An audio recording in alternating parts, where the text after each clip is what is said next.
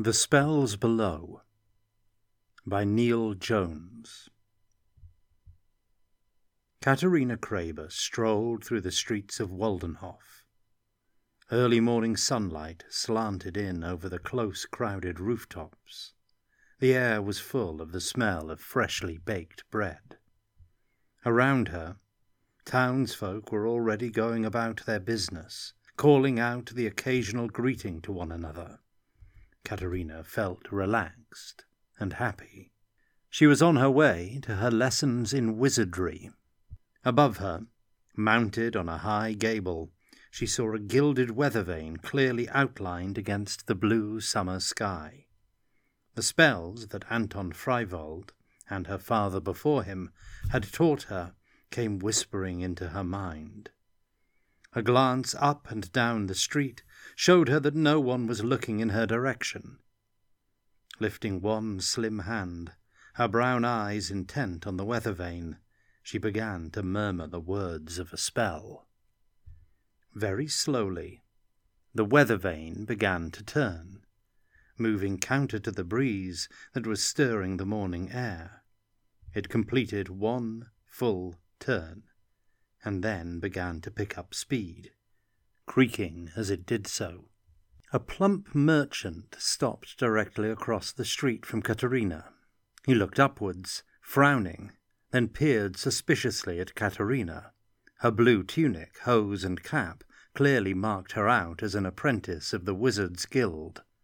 Katharina broke the spell at once and continued on down the street, her easy mood gone, replaced now by a sense of unease. Wizardry was legal in Waldenhof, but both Anton and her father had warned her about the need to be circumspect. Ordinary folk feared magic, often with good reason. As she hurried on through the streets, she sensed that the mood of the townsfolk around her had begun to change too.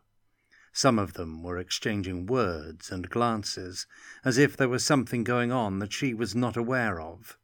She turned the corner into Ostgardstrasse and looked down it to where it opened onto the expanse of Sigmarplatz. She saw the steel helms of soldiers. A feeling of alarm went through her, as sharp and as sudden as a knife blade. She pushed her way through the crowd that was beginning to gather, and found herself behind two burly soldiers. Beyond them, there were hundreds more already in the square. Sunlight glittered off their weapons and armour. The banner of Waldenhof's Graf, Jürgen von Stolzing, fluttered in the breeze. The soldiers were drawn up into an arc that went around three sides of the square and stretched into Zoffstrasse on her left and Merzbahn on her right. The row of elegant four-story mansions directly opposite her was surrounded, and in the centre of that row, its red lacquered door and shuttered windows gleaming against grey stone, was the residence of Anton Freiwald. Anton, Katharina thought, remembering. When her father had died in debt, and there had been no one she could turn to, it had been Anton who had come to offer her his help. Recognizing her talent, he had made her his apprentice. And then later, when her respect and gratitude had been joined by other, stronger feelings of attraction, affection, they had become lovers. Now Anton was the one in trouble, and it was her turn to help him. Taking a chance that everyone's attention would be focused on the square, Katharina cast a simple garrulity spell upon the two soldiers immediately in front of her. One promptly leaned towards the other and muttered, "Remember, the Graf said to take him alive. There's a reward in it for us if we do." "It's secrets they're after," the second man whispered back. "Dark, magic secrets. They want to put him to the question. But it's a waste of time. Everyone knows you can't torture anything out of a dark magician. What's it matter, so long as we get paid?" The squat bulk of a siege engine came into view, rumbling slowly forwards across the cobbles. Following behind it were people that she recognized, all members of the Wizards' Guild. With alarm, she saw that there were dozens of them, wizards of every level from all of the various colleges. Hastily, Katerina allowed her spell to fade, hoping it had not been detected. As the wizards gathered together in the square immediately in front of her, a brazier was set up beside the siege engine. Strange odours began to rise from it, spicing the morning air. The house seemed 100 miles away, but she knew she had to get across Sigmarplatz to it, and quickly. Her only chance was to slip past the soldiers and then make a run for it. The thought of it terrified her. But there was no alternative. Not if she was going to help Anton. And she would have to do it now, before the Graf began his assault. She took a slow, deep breath, then another, searching for calm. She took a step forward, and a hand closed on her arm. "Now," a cold voice said. "What sort of wizardling have we here?" Held by an iron-hard grip, she looked up into a dark-bearded face she recognized. Gerhard Lerner, Magister of the Wizards' Guild, and Anton Freiwald's bitterest rival. 2 soldiers moved in to take hold of her arms. They marched her forward, and a moment later she was standing before a tall, richly dressed figure. Graf Jürgen von Stolzing himself. "What's going on?" he demanded, his gaze moving from Lerner to Katerina.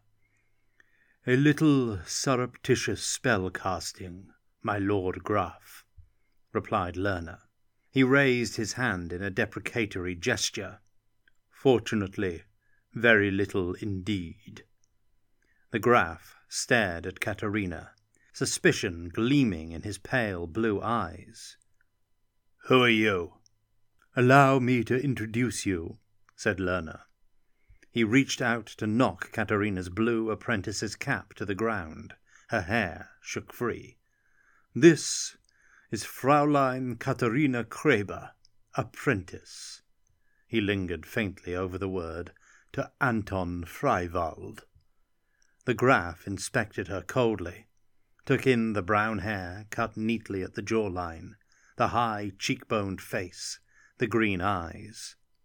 "So," he said, "another acolyte of chaos." "Quite likely, Graf," replied Lerner. Chaos. The full extent of the charges against Anton came home to her. No wonder they had come for him with such overwhelming force. Then her name finally registered with the Graf. "Kraber?" "Yes, my lord. Her late father was Joachim Kraber, of my own guild.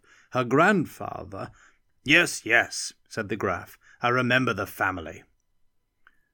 "They gave you loyal service, my lord," said Katerina, seizing her chance to speak, "as I—" "What were you trying to do?" demanded the Graf, his thin face drawn into tight lines. "Tell me, or you'll be made to." Katerina's eyes went to the mansion, impossibly distant across the square.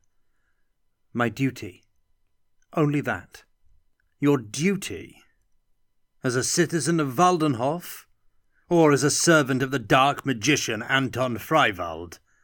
"My lord," protested Katerina, "don't believe Magister Lerner. He's jealous of Anton's talents, his spells, his—" "Spells?" said the Graf sharply. "What do you know of them?" Immediately Katerina became guarded. Anton had warned her to say nothing of his research. "Only the ones he has taught me," she answered after a moment. "Those proper to an apprentice." "I think she knows much more than she's telling us, my lord," put in Lerner. "Best she's put to the question." "Yes," agreed the Graf, "alongside her master." He swung around to face the house. "It's time we flushed that chaos devil out." He gestured to Lerna. "Begin." Lerna stepped confidently forward until he was standing before the brazier. He lifted both arms into the air. His lips began to move, and then a voice was booming out over the cobbled expanse of the square. A human voice, the voice of Gerhard Lerner, but magically amplified. It echoed across the tiled roofs around them, out across the whole city of Waldenhof. "Anton Freiwald, you are charged with practicing dark magic. Surrender, in the name of Jürgen von Stolzing, Graf of Waldenhof." An expectant hush fell over the crowd. Moments passed. There was no response from the house. The Graf looked towards the siege engine and brought his hand down in a decisive gesture. The command to fire rang out across the square. Wood and leather creaked, and then a massive stone was whistling through the air. The stone arced across the square towards the house. Abruptly, there was a sound like water being poured onto white-hot coals, and a rainbow light exploded around it. A massed gasp of astonishment went up from everyone in the square. Hands were raised against the glare, the light began to dim, and the stone became visible once again. It was absolutely still, hanging suspended in mid-air. For a few seconds longer it remained there. Then it dropped to the ground and shattered against the cobbles. The shield, Katerina thought with sudden hope. The shield of spell power that Anton had talked of. Somehow he had managed to get it operating in time. "Gerhard," said the Graf in a hushed voice, "have we come too late?" "Perhaps, my lord," replied Lerner in a whisper. He looked shaken. "Or perhaps only just in time." The grip on Katerina's arm had slackened. The two soldiers who held her had given all their attention to the stone, and were still staring at the shards scattered across the cobbles. With a sudden effort, Katerina wrenched herself free of them, and she ran forward. Hands grabbed at her. She struck out at them, dodged from side to side. Then she was out onto the open square, running towards the house. From behind there were shouts to halt. She ignored them. An arrow flew past her on the left. It sparked against the invisible wall across the square and fell to the ground, all its energy spent. Katerina ran on, calling out the words of a warding spell, praying that she had remembered it correctly. Then the air around her was bristling with arrows. Her boots thudded on the cobbles. Sigmar Platz had never seemed so vast. She sensed magic stirring behind her, knew that Lerna and the others were spell-casting at her back. Then rainbow light was shimmering around her. She had reached the safety of the shield. Her movements slowed. It felt as if she were moving under water. Safe now, she told herself, almost home. All you have to do is keep moving. She could feel Anton's magic flowing through her, protecting her. Then her eyes snapped shut as the light around her brightened to a blinding intensity. It sounded as if a host of demons were screeching at her. She tried to put her hands to her ears, but they moved with dream-like slowness. Something had struck the shield. Not a rock this time. Something magical, she realized. A spell. Lerner and the rest of the guild, all those wizards of every level, acting together, creating a combined spell of tremendous force, designed to tear the shield apart. Magical energy surged through her body as the two spells, Shield Wall and Shield Breaker, clashed. Too much raw magic coming at her much too quickly. Anton could have weathered it easily, she knew, but, despite his coaching, she was still so very inexperienced, barely out of the apprentice stage. For a moment she stood there, twitching like a fly freshly caught in a spiderweb, her feet rooted to the ground. Then she remembered Anton's strength spell, brought his voice into her mind, heard him reciting it to her once again. She took a single step forward and stepped fully into the sanctuary of the shield. As she stumbled across the remaining distance, she looked back over her shoulder. Light licked at the shield, gold, blue, crimson, jade, but the shield was holding. The red lacquered door opened, and 2 men wearing leather and chainmail darted out, Anton's hired Kislevan guards. As they pulled her roughly inside, she saw the other 3 Kislevans waiting in the hallway, their braided yellow hair hanging down across their shoulders. They had their weapons drawn. Katerina was surprised that they had all remained loyal. The door to Anton's study opened, and then the wizard was standing in front of her. His dark hair hung loose to his shoulders, framing his broad, surprisingly youthful face. He was wearing an elaborately decorated robe. Inscribed upon the chest was his personal symbol, based on the great wheel of magic itself. Each of its 8 spokes was a different colour, representing the 8 colours of the magical flux. The wheel's rim was comprised of bands of the same colour, each in their proper station. "Katerina!" the wizard called out angrily. "What in Tal's name did you think you were doing?" Still trying to catch her breath, she said, "I came to warn you, Anton. You can't surrender. They mean to torture you." "I already knew that," he said, but his voice had softened. A diminutive figure, even smaller than a halfling, appeared behind Anton, one bony hand clutching at the wizard's robe. Anton's familiar. Despite its physical approximation of humanity, the look of its pale, coarse-grained flesh gave it a rough, unfinished appearance.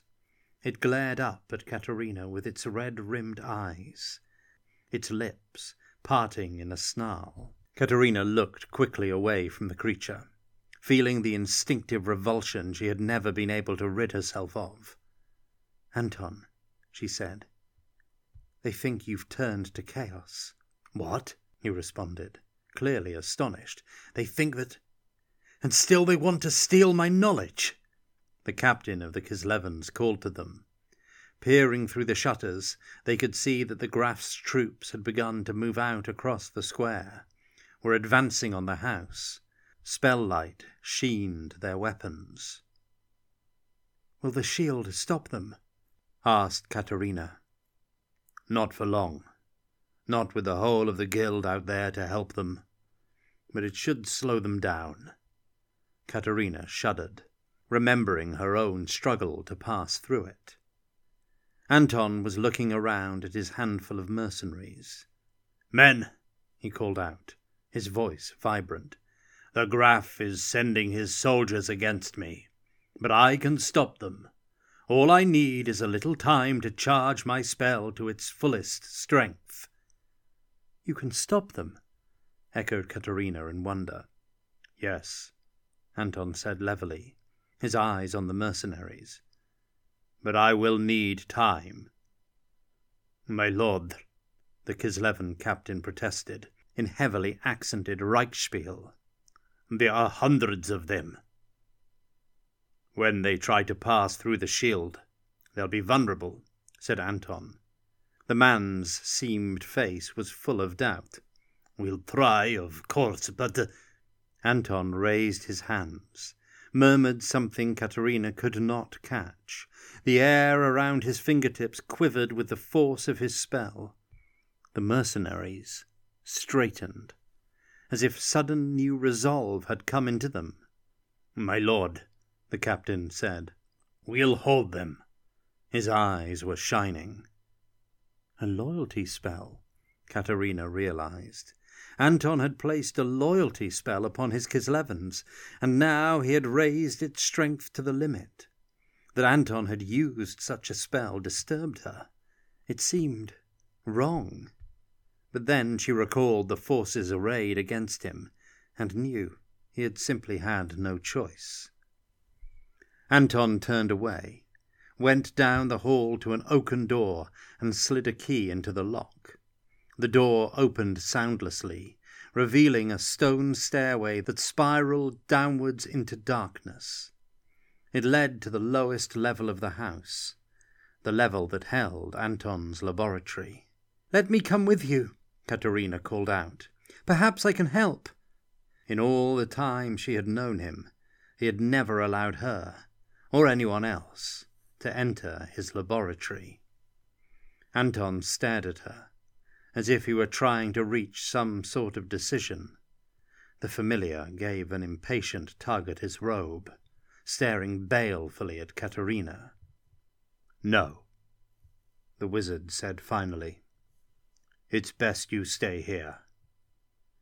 When she started to protest, he lifted her hand to his lips, kissed it briefly. "This once, Katerina. Obey me." She touched the back of her other hand to his shaven cheek. The slight roughness and the sharp male scent of him felt reassuring. "Of course. Good luck." A glowing ball of light rose from his hand and preceded him down the stairway. The familiar scuttled after him. The door swung shut behind them, and the lock snicked into place. There was a noise from above, as if one of the shutters in one of the upstairs rooms had opened. Katerina looked up to see a shadow detach itself from a darkened side door on the landing. It glided soundlessly towards the balustrade, a movement that was so swift and silent that it was as if the shadow was drifting through her mind rather than the house, as if she was dreaming its brief presence. Instinctively, she turned to block the door Anton had taken. The shadow shape leapt from the balustrade and landed lightly in front of her. It stood there for a moment, regarding her, a tall, masculine man-shape, clothed in black, eyes gleaming at her out of a dark mask, and on one sleeve the scorpion symbol of Cain, god of murder. An assassin. If Anton Freiwald could not be taken alive, then the Graf wanted to be very sure of his death. On the man's waist, Katerina saw an amulet that bore the guild's insignia. To one with her training, it practically writhed with spell charge. Although it had brought the assassin this far, through the shield and past Anton's other warding spells, if enough of the wizards had poured enough of their power into it, then perhaps it might be strong enough to take him safely down to the laboratory itself. "Stand aside," the assassin said. "My contract is for your master's life, not yours." "You mean Anton Freiwald, the wizard?" Katerina said quickly. "But he's outside, with the guards." The assassin's eyes shifted to the side for a fraction of a second, and, taking her chance, Katerina sprang at him, both hands clenched, aiming low. The assassin twisted easily aside and, tripping Katerina as she went past him, sent her toppling to the floor. Shaken but unhurt, Katerina got quickly back to her feet, but the assassin was gone, and the door to the lower level hung open. She shouted down into the spiral stairway, but her voice was lost in the gloom. She tried again, calling out as loudly as she could, but again the darkness absorbed her words like a sponge, soaking up drops of water. There was no torch to light her way, and she was afraid. Afraid of the spells that guarded the place. Afraid of what was down there. But Anton Freiwald, her protector, her lover, was in danger. She stepped forward. With her foot poised above the first step, she heard a voice. Anton's. "Back," the voice said sternly. "This level is forbidden to all." For a moment she thought he was coming back up the stairs, but then she realized it was merely the taboo spell speaking in her mind, the first of Anton's barriers. She could feel its magical pressure in her head. "Anton, I'm trying to help you," she protested. She tried to move her foot, but the muscles in her legs had locked. No matter how hard she tried, they wouldn't move. Katerina strained again and again to take the first step, to break through the spell, but it was as if the lower half of her body was paralyzed. The harder she tried, the louder the voice in her head became, commanding, threatening, until it was a shout echoing inside her skull. She lifted her hands to her ears, trying to shut it out.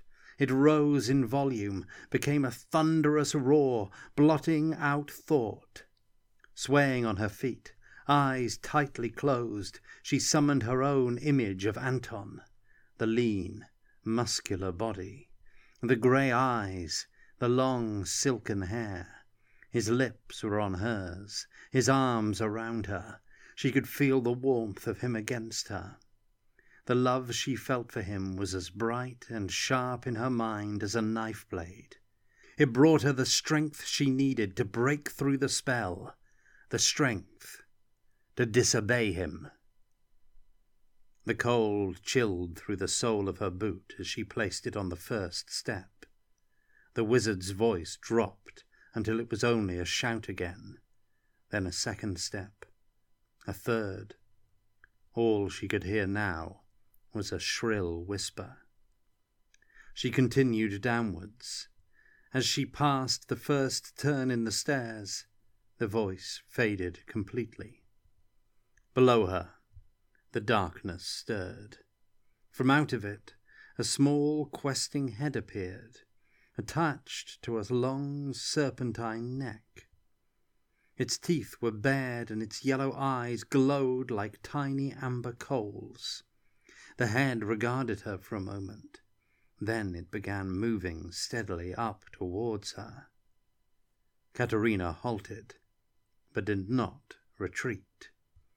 The stairs were the only way down to Anton's laboratory. She had to get past this creature. She knew what it was. Anton had talked to her of his defenses.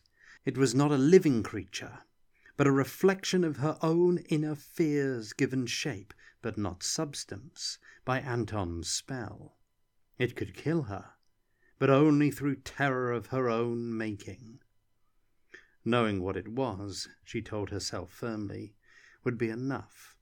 She could pass it. Shutting her eyes, she put her foot onto the next step. There was a hiss of rage and the scrabbling of claws on stone. An acrid stench drifted up to her nostrils. The sound of laboured breathing was amplified by the narrowness of the stairway. Down the stairs she went, not stopping, knowing that if she did, she was lost. Feeling her way, her hands on the cold, clammy stone. At any moment she kept expecting to feel that small mouth on her body, but the creature was only her fear-given form. She held that knowledge in her mind like a talisman as she descended. The air grew chill. She had lost count of the turns now. Her feet and hands were becoming numb from cold. The stairway seemed to go on forever. Abruptly, one foot jarred on the stone that was well above where the next step should have been. She stepped forward, knowing she had reached the bottom. There was a scraping sound, and something brushed against her leg. Then she felt a sudden, sharp pain as teeth closed on her ankle. Her heart seemed to stop, and her eyes came open. A little light seeped down the stairway behind her, enough to dimly illuminate the narrow corridor that led to the single door, the entrance to Anton's laboratory. She saw the mind monster staring at her, but it was far away, at the end of the long corridor, coiled in front of the door. Its outline had lost definition, and the colour had leached out of its yellow eyes. As she watched, it finally faded out altogether, blending back into the darkness it had come from. Katerina's mouth was dust dry. Her breathing was coming in short, shallow gasps. That bite had felt so real that her ankle still throbbed. Looking down, she saw something small and pallid moving at her feet. Its eyes glittered in the dim light. The familiar. She kicked at the creature, and it scuttled away on hands and feet, finally halting at the far end of the corridor, beyond the door to the laboratory, well out of her reach. In the gloom, it was barely visible, but the faint reflections from its eyes told her that it was staring back at her. Finally, in the quiet, she could hear its breathing. Drops of blood smeared her hand as she bent and massaged her ankle. The creature repelled her. Even the thought of its touch filled her with disgust. It was a homunculus, created by Anton in his laboratory to serve as his familiar. Despite its vaguely human form, it was little more intelligent than an animal. It must have attacked her simply because she had descended to this forbidden level. Normally it never left its master's side. Had it been driven out of the laboratory when the assassin attacked? Moving cautiously, trying to keep one eye on the door and the other on the familiar, Katerina made her way down the corridor. Additional light seeped out from around the doorframe, but the room beyond the thick wooden door seemed silent. All Katerina could hear was her own laboured breathing and an occasional muted sound from the familiar. The stillness was shattered abruptly. A scream rang out, coming from within the laboratory. Katerina stood there, held rigid by the sound. It was the wizard's voice, and full of such rage and pain. Images of Anton injured, even dying or dead, filled her mind. For an instant longer she remained motionless. Then, as the scream ended, she sprang to the door. Anton might be fighting for his life. She had to get inside. She put one hand on the massive bronze doorknob. It was icy cold to the touch. She tried to turn it, first one way and then the other. It would not move, and the knob felt as if it was slightly warmer now, almost the same temperature as her body. Using both hands this time, she tried again. Still the knob would not turn. Katerina could sense that it was resisting her pressure, and its temperature was definitely increasing now. Already it was unpleasantly hot. Her palms and fingers were beginning to hurt. Calling out the words of an open spell, she exerted all her strength. Still, the door was immovable. The heat rose. The pain in her hands was much greater now. It felt as if the skin were burning. Somehow, she forced herself to hold on to the knob, straining to turn it, knowing that the only important thing was to get inside the laboratory, to help Anton. The pain continued to worsen.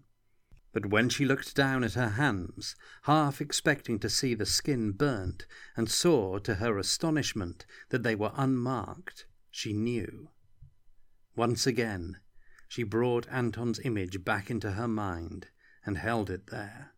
The pain wasn't real, she told herself. Only the door was real. Anton's spell held for a moment longer.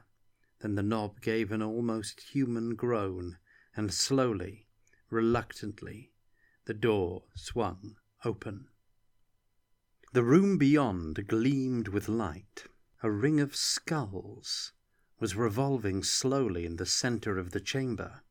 Each one floated in the air, suspended only by magic, its jaws opening and closing at intervals as if chanting a spell. But no sound emerged. The eye sockets were giving out a soft, bone-white radiance. Katerina stared at the turning skulls for a moment, both horrified and fascinated. As they slowly swung past her, she found herself counting them. There were 5. Once Anton had spoken to her of the source of his great magic. He had talked of a mechanism, a reservoir that allowed him to accumulate magical energy to use whenever he needed. Was this grisly assemblage of skulls Anton's secret? Could this be what powered his spells? Chaos magic? No, she decided. Not Anton Freiwald.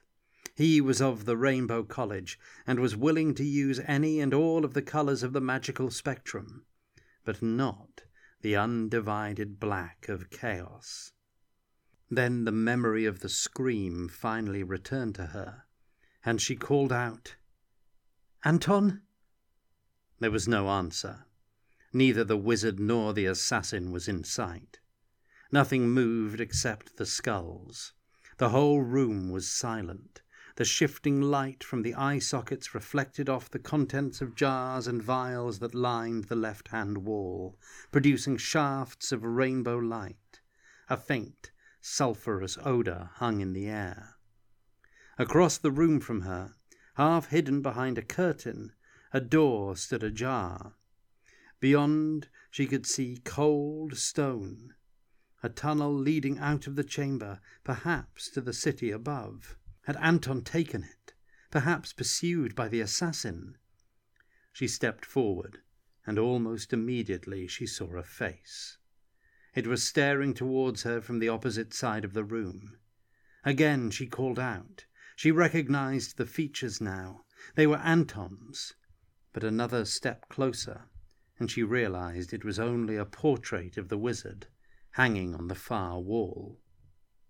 Then, further to her right, half hidden by shadow, she saw a dark shape sprawled in front of a wall lined with bookshelves. A human shape. Katerina took a step towards the body. Anton? No. It was a man, but dressed completely in black. The assassin. His eyes stared up at her through a fine grey mesh that covered his face. The lines were drawn so tightly that they had cut into the skin beneath. The man's hands were clutching at the mesh in what must have been a last desperate attempt to rip it off. When she heard the noise behind her, she whirled around. But it was only the familiar. It stood in the doorway for a moment, sniffing the air, its eyes searching. Then it ran forward on its thin legs and disappeared behind the large oaken desk on the other side of the room. Katerina approached cautiously and peered over the desk at the creature. The familiar was squatting on a body. Anton's body. Katerina knew the face immediately, even though the features were contorted by rage and pain. He was dead. A slim, black-hilted dagger was buried in his heart. His robe, and the brocaded carpet beneath it, were soaked in blood. But Katerina's grief was buried by disgust for what the familiar was doing. The creature was bent over the body, its thin hands clutching at Anton's tunic, its tiny mouth at the wizard's throat. Filled with loathing, Katerina reached for something, anything to throw at it. As her fingers closed on a flask that stood on the wizard's desk, the familiar raised its head, flicked a glance at her, and bared its teeth in a snarl. Its lips were smeared with blood. She hurled the flask with all her strength, and it struck the familiar on the side of the head. The creature toppled off Anton's body, to sprawl, limp and bleeding beside its master. Breathing hard, tears streaming down her face, Katerina stared down at Anton then, and waited for her grief to overwhelm her. Nothing mattered any more. He was dead. How could she go on living without him? The feeling that finally came was a ghost of the grief she had expected. Its lack of intensity astonished her. Anton Freiwald, the man she loved, the man who meant more than her own life to her, was dead. Why did she only feel regret?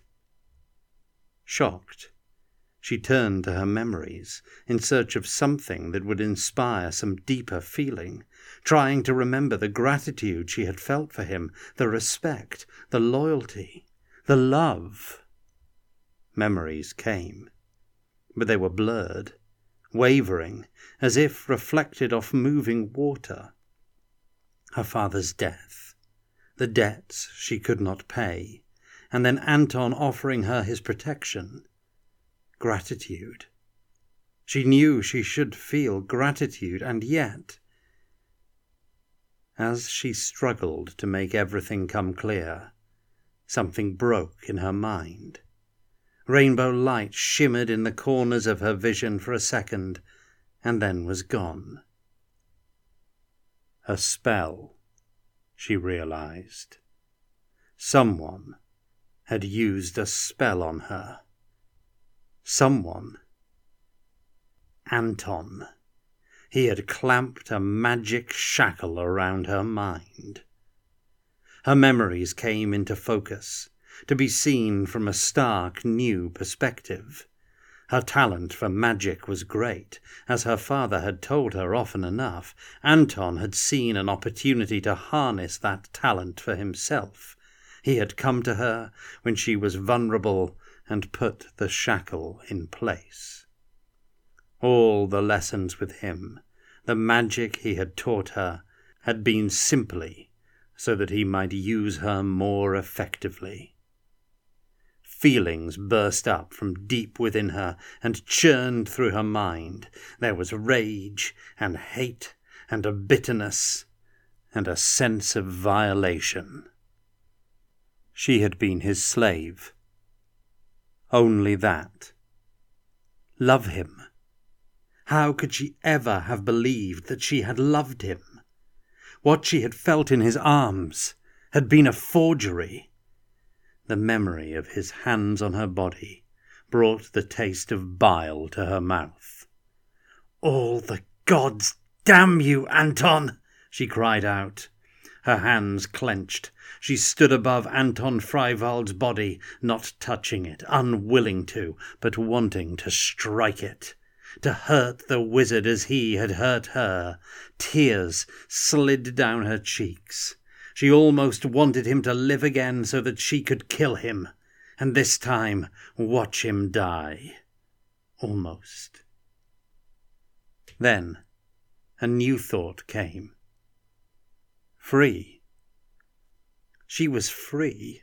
Her mind was her own again, her body hers and hers alone. A feeling of joy went through her, grew until it was almost dizzying in its intensity. Free, she told herself again, and she was going to stay that way. A glance at the ring of skulls, and her new exhilaration faded. It was slowing, its light fading. Anton was dead, and his spells were dying with him. When the skulls stopped completely, the spell shield above would fail, and Gerhard Lerner would lead the Graf's soldiers down to the laboratory. All she could expect from them was torture, and eventually death. Swinging around, she found the tunnel that led away into the darkness. The air that wafted out of it was dank and icy cold. It looked very old. Perhaps it had been carved by dwarven engineers in the day of Waldenhof's founding. Anton had never intended to fight, Katerina knew then, only to escape. This tunnel was his secret escape route. Now it would be hers. She started towards the tunnel, and then halted. Anton had told her of his grimoire, a listing of all the spells he had mastered from every branch of the art, and drawing upon all the magic colours. It was somewhere here, Katerina was sure.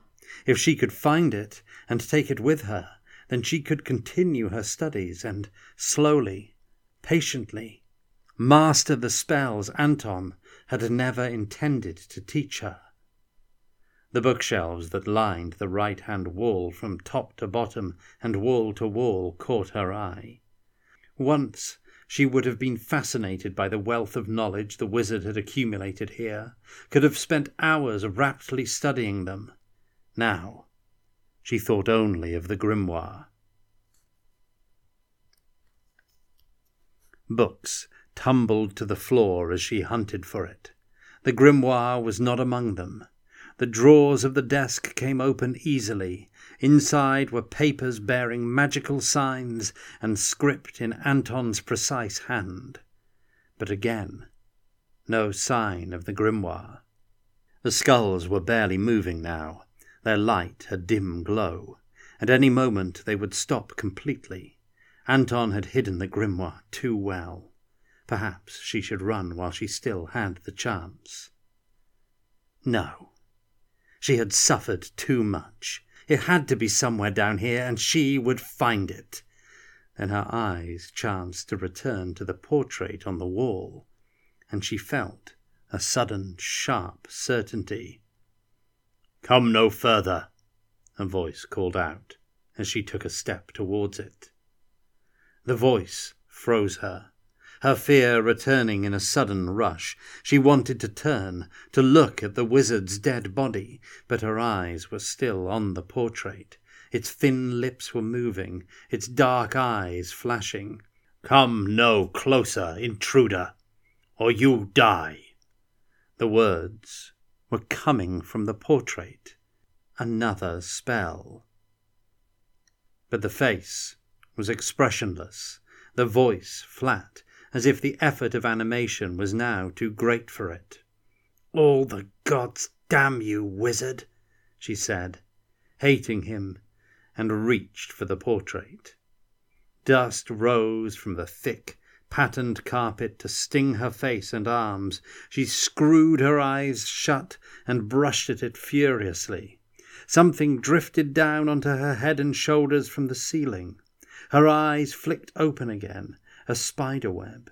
It settled on her and began to tighten.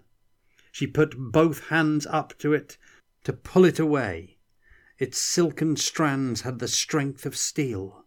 They tightened further, biting into her flesh. She couldn't breathe. An image of the assassin's masked face came into her mind, the mesh that had killed him tight around it. Choking, she pulled again at the web, this time in desperation. One of its strands parted with a sharp twang. Then, one by one, others followed. Katerina sucked in air through her mouth, and, a moment later, she ripped the thing from her face and flung it onto the carpet. It writhed there for a time like some dying grey insect, the dust drifting back down to the ground around it. Katerina massaged her face and neck for a moment, knowing that if Anton's power had not almost completely drained from his spell, if only a little more of his strength had remained in it, she would be dead now. Stepping up to the portrait, she took it carefully in both hands. "Beware," the wizard's voice intoned, as she lifted it away from the wall. Behind it was a small round hatch, bearing Anton's rainbow wheel symbol. "Intruder!" The portrait was droning at her. She smashed it against the wall, heard the frame splinter, the canvas rip. She broke off a piece of the frame, letting the rest drop onto the floor, and began trying to prise the hatch open. At the same time, she called out spell words, commanding it to unseal. When it wouldn't move, she beat at it with the wood, hitting it again and again as hard as she could, imagining it was Anton she was striking. Abruptly, the hatch flew open with the same groan of despair that the door to the laboratory had made. Inside, an arm's length away, was a book. It was bound in leather and embossed with the rainbow wheel. The grimoire. Transferring the piece of the frame to her left hand, she reached into the vault with her right. her fingers found the book. The vault grew teeth along its rim, then closed on her arm with a snap. She screamed as the vault gnashed at her, her vision blurred, and she felt as if she would pass out from the pain. A shard of canvas was whispering from the carpet, "Beware, come no further." She beat at the vault with the bar of wood in her hand, then stabbed at it with the splintered end. Finally, when she felt as if she had no more strength left, the vault opened fractionally, and, with an agonized cry, she managed to wrench her arm free. As she stared at the blood, expecting to find her limb half severed, she saw with surprise that the cuts the teeth had made were only superficial. Then that spell, too, had been almost exhausted. But most of all, she was amazed to find that in her hand she held the grimoire of Anton Freiwald. The book was hers, and so was its knowledge. Nothing would stop her now. Laughing, feeling much as she did when Anton had made her drink too much wine, she clutched the grimoire to her as if she had already mastered its many secrets, had already become a wizard of the highest level. The canvas fragment on the carpet whispered, "Beware." Again she laughed, but her eyes moved to the ring of skulls. Stories had been whispered of Anton Freiwald in the taverns and the marketplace, stories she had shut her mind to. Now they came back to her, stories of him moving from city to city across the old world through the years. How many cities? How many years? And darker rumours of a death in each of those places. Anton's death. The skulls swung around in their stately, decaying orbit, their jaws moving in unison, as if they were telling her the answers to her questions in a language she could not understand. The skulls.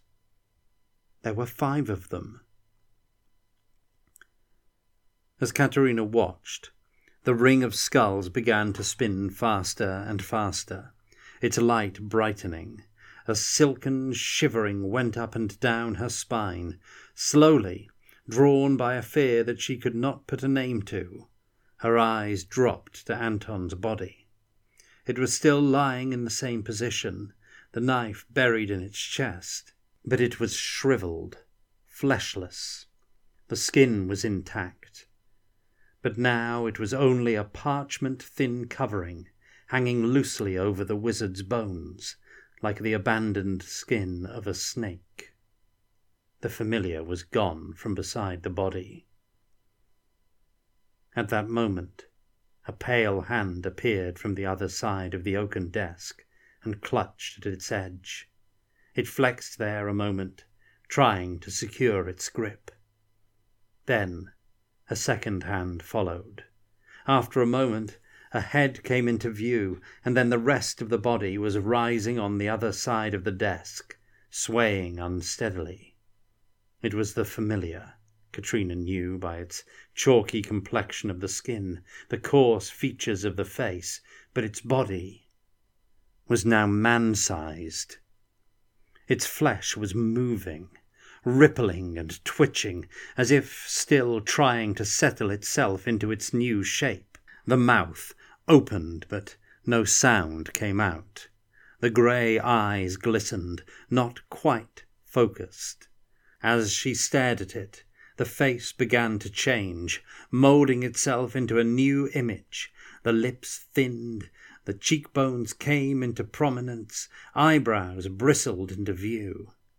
Katerina took a step backwards, towards the tunnel, and her booted foot brushed against the husk of Anton's body. Bones scraped together, but she did not look down. The creature's eyes were shifting, searching for the source of the noise. They slid past her, then swung back to focus on her. "Katerina," the half-formed thing said, in a slow, slurred whisper. "What are you doing here?" The eyes regarded her with vague surprise at first. Then, as they moved to the book in her hand, understanding came into them. Understanding and cold anger. "So," the creature reached out with one pale hand. "My grimoire. Give it to me." Staring into those grey eyes, Katerina found herself starting to obey out of sheer force of habit. Then the hate for the wizard that she had discovered inside herself returned with almost sickening force. She shook her head. "No more, damn you!" The creature's jaw slid down in surprise. "My slave spell! You've broken it!" The protean features shifted. The expression was unrecognizable. Then an almost affectionate malevolence came into its eyes. They were wholly Anton's now. "But it will only take me a moment to replace it." The creature gestured at her.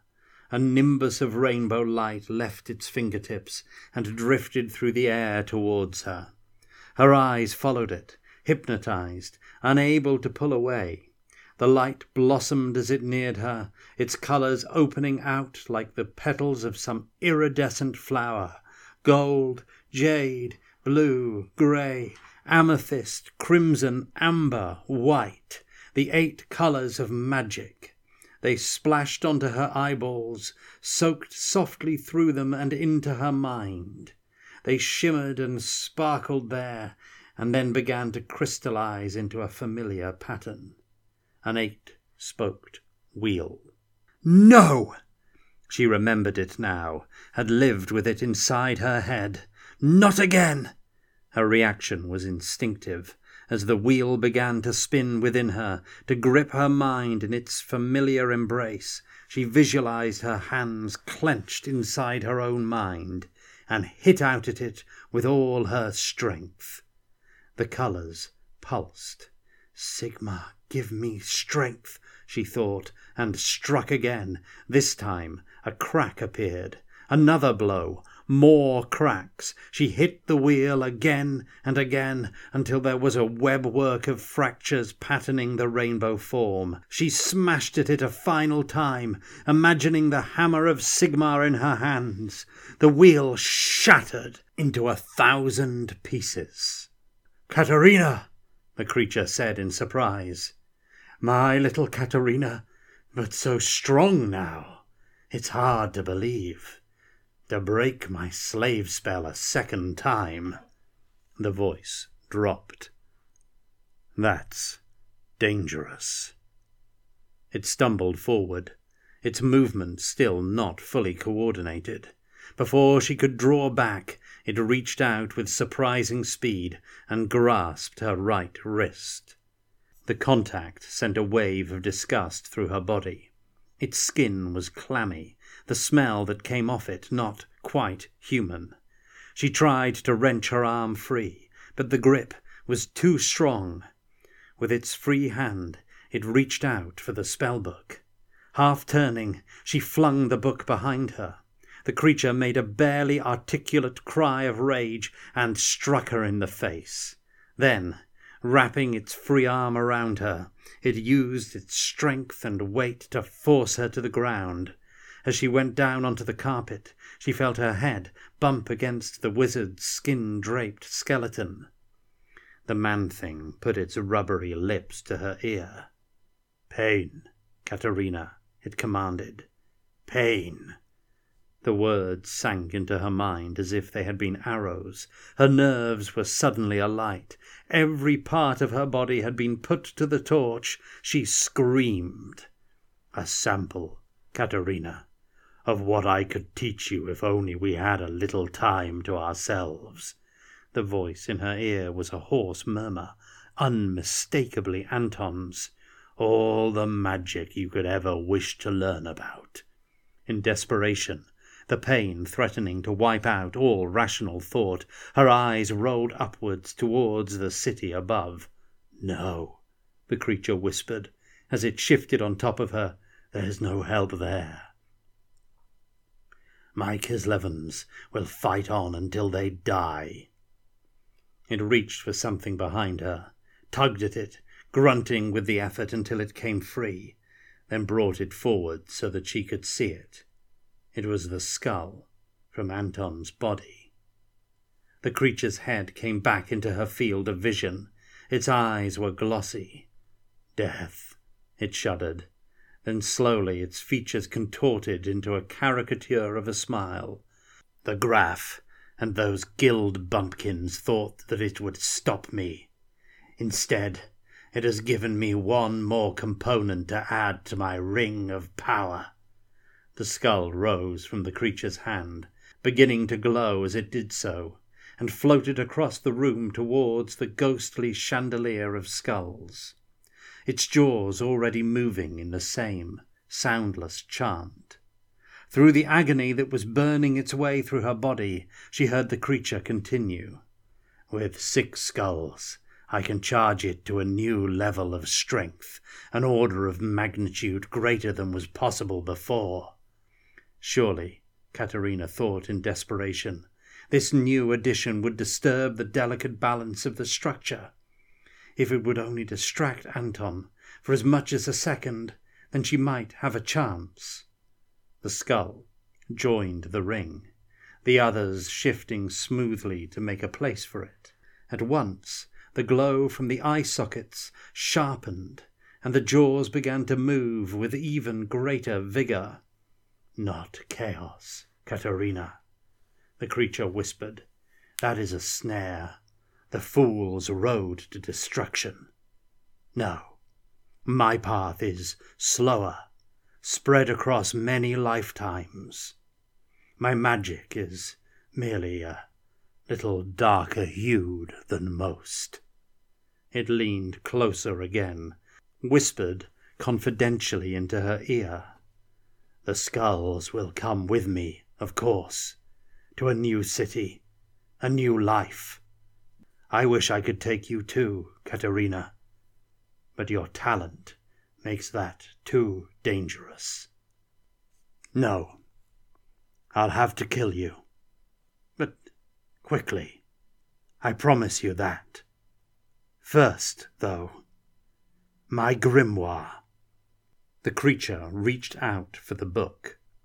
As its attention left her, the pain diminished fractionally. Her right hand was trapped, still held in the creature's grasp. With her left, she fumbled for something, anything, to strike at it with. Her fingers found the body behind her head, and felt along the soft fabric of the wizard's robe. The outline of the skeleton stood out plainly beneath it. Then they touched something sharp-edged.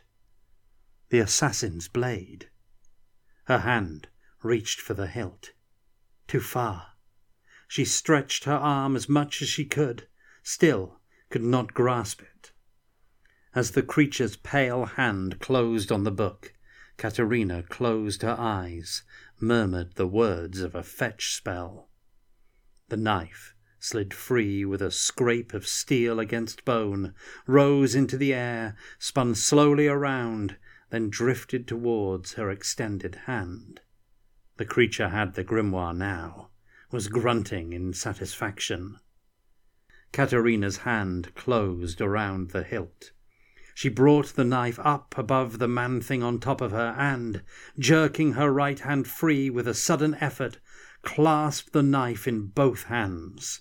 As the creature swiveled its head back towards her, she brought the blade down with all her strength, driving it into the creature's back. "No!" the man-thing called out, furious, as the blade pierced it. Its eyes glittered, brimming with anger, but empty of pain, as if the half-formed body still lacked the capacity to feel any. It swung the grimoire at her like a club, and its empty hand came around to fend off the knife. The lips moved again, chanting the pain spell. Katerina shut her mind to the pain. It was not real. She would not allow herself to feel it. Nothing was real to her but her rage and her hate. Those feelings, and the knife she held in her hand.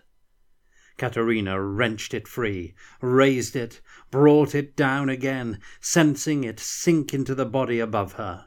Then another time, and another, repeating the cycle over and over, ignoring the pain burning at the edges of her personal universe, the hands clutching at her arms. "No!" Suddenly, there was fear in the voice, and Katerina knew why. This time there was no homunculus prepared and waiting to take up the wizard's life. This time there would be no resurrection. "Die, God damn you, die!" Again and again she struck, until she had lost count of the number of times she had driven the blade into the creature's body, until her hands were sticky with its blood. Its arms thrashed feebly. The mouth opened and closed, but no further sound came out. Finally, long after the creature had stopped moving, Katerina pushed its body off her and got to her feet. The ring of skulls was slowing once again, its light dwindling. Breathing hard, her tunic ripped and streaked with blood and dust, she stared down at the body on the floor. It was quite dead, and this death, she thought with grim satisfaction, was the wizard's final one. With the grimoire in one hand and the dagger in the other, Katerina Kraber went into the tunnel that led upwards to freedom.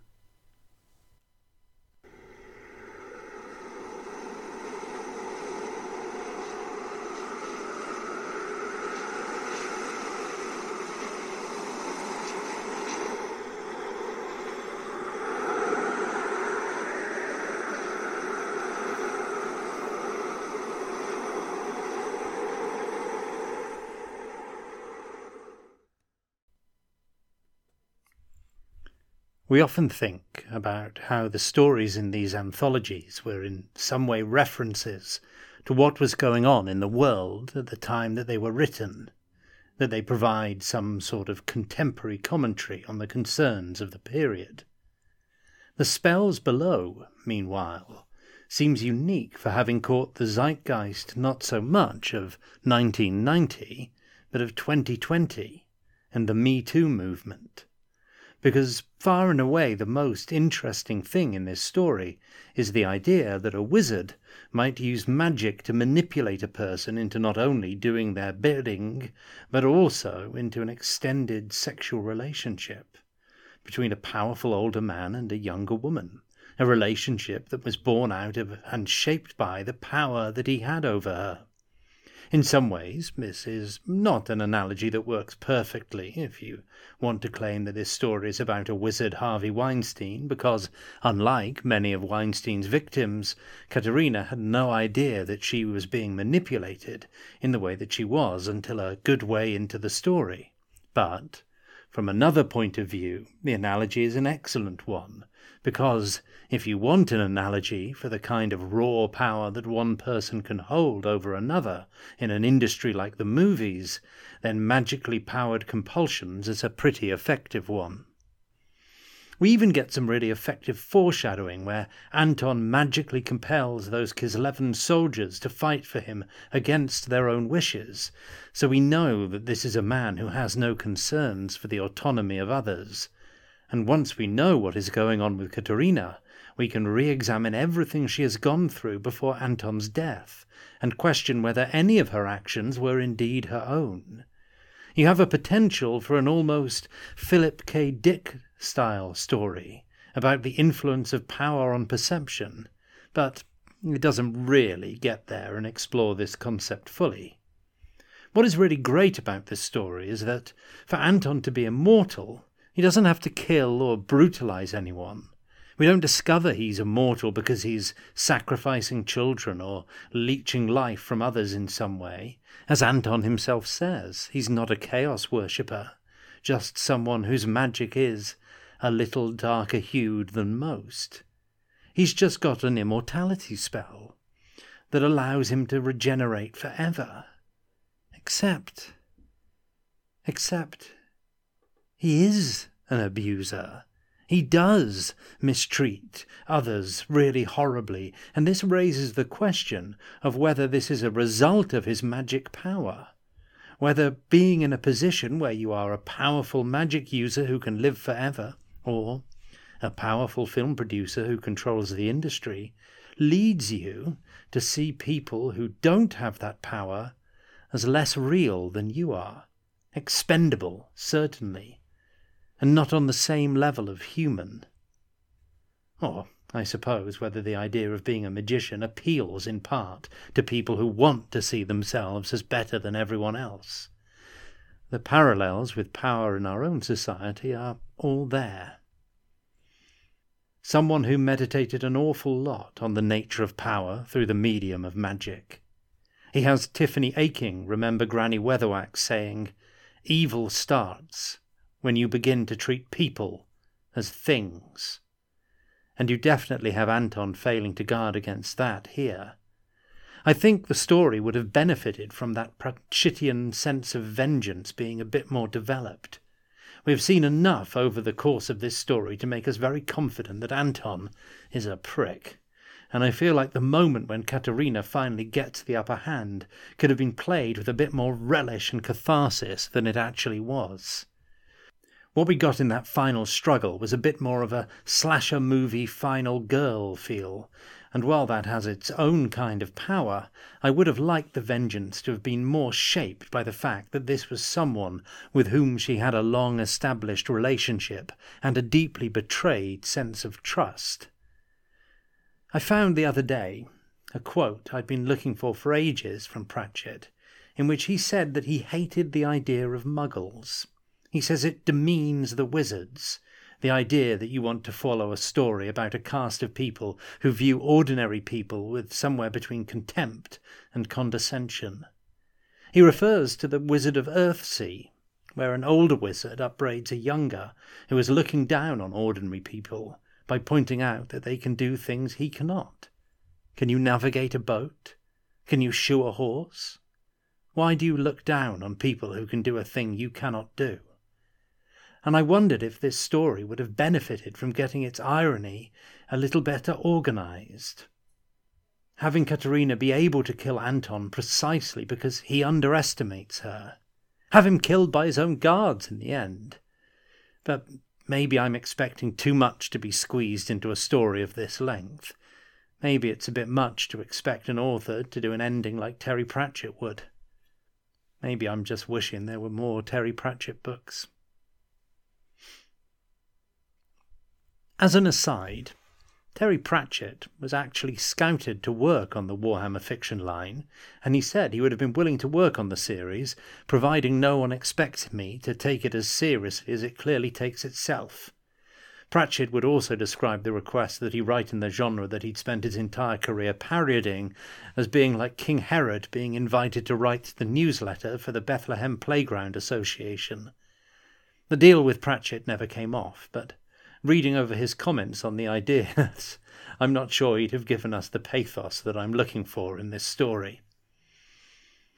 I think the place this story really loses its focus is in its portrayal of magic itself. As we have discussed on many occasions in the past, magic use often feels generic in these books, but this one takes it to new heights. Spells are known as verbs or state of being spells. Fetch spells, opening spells, slave spells. Now, the Warhammer rulebooks of this period are excessively fond of a bland spell name, lots of zones of this, that or the other, but you have to be really pushing it to make them seem blander than that. What is even more peculiar is that these books seem to have been released after the material for Advanced Hero Quest had established the idea that different colleges of magic might have specialised in different types of spells, or that it might have inflected their spellcasting in some way. I'm not looking for the world you get after 4th edition, where it's like the thing about Bright Wizards is they're literally on fire all the time. But I felt like introducing the colleges and then barely featuring them in the spellcasting and not featuring them at all in the political machinations that form the backdrop to the story was a bit of a mistake.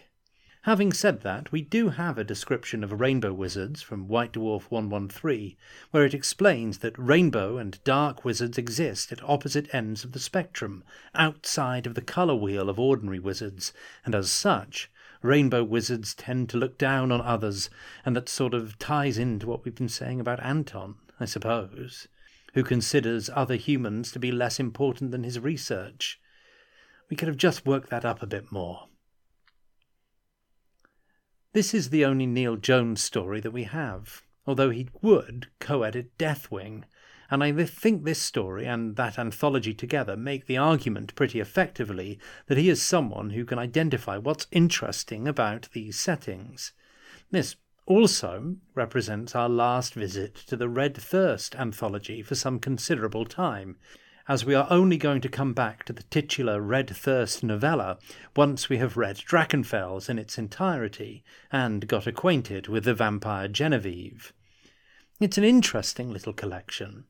Just at the moment when Games Workshop was on the road to becoming a bombastic, brightly coloured wargame of broad brushstrokes, it was offering us a short fiction collection where 4 out of the 5 stories centre around a female protagonist, and 3 out of 5 of them don't really feature swordplay of the grim and perilous adventure kind as a major plot point. When choices are made, other opportunities are abandoned. And if you want to see Karl Franz ride a griffin, there's going to be less time for a nun of Shalya, lesbian sailors, or wizards fighting misogyny. But I'm glad there was an opportunity to explore these elements at one point, as it's a world full of potential. Please feel free to comment on the show in the posts in the Old Hammer, Rogue Trader or Warhammer Fantasy Roleplay 1st Edition Facebook groups, or to leave a review if you are so inclined. Please tell friends if this is the type of thing which might interest them. You could also follow me on Twitter, where I post at Lewis Curnow about, history, this podcast, RPGs, miniatures, and Turnip28. Next time we join up with an Inquisitor's retinue once more in Seed of Doubt.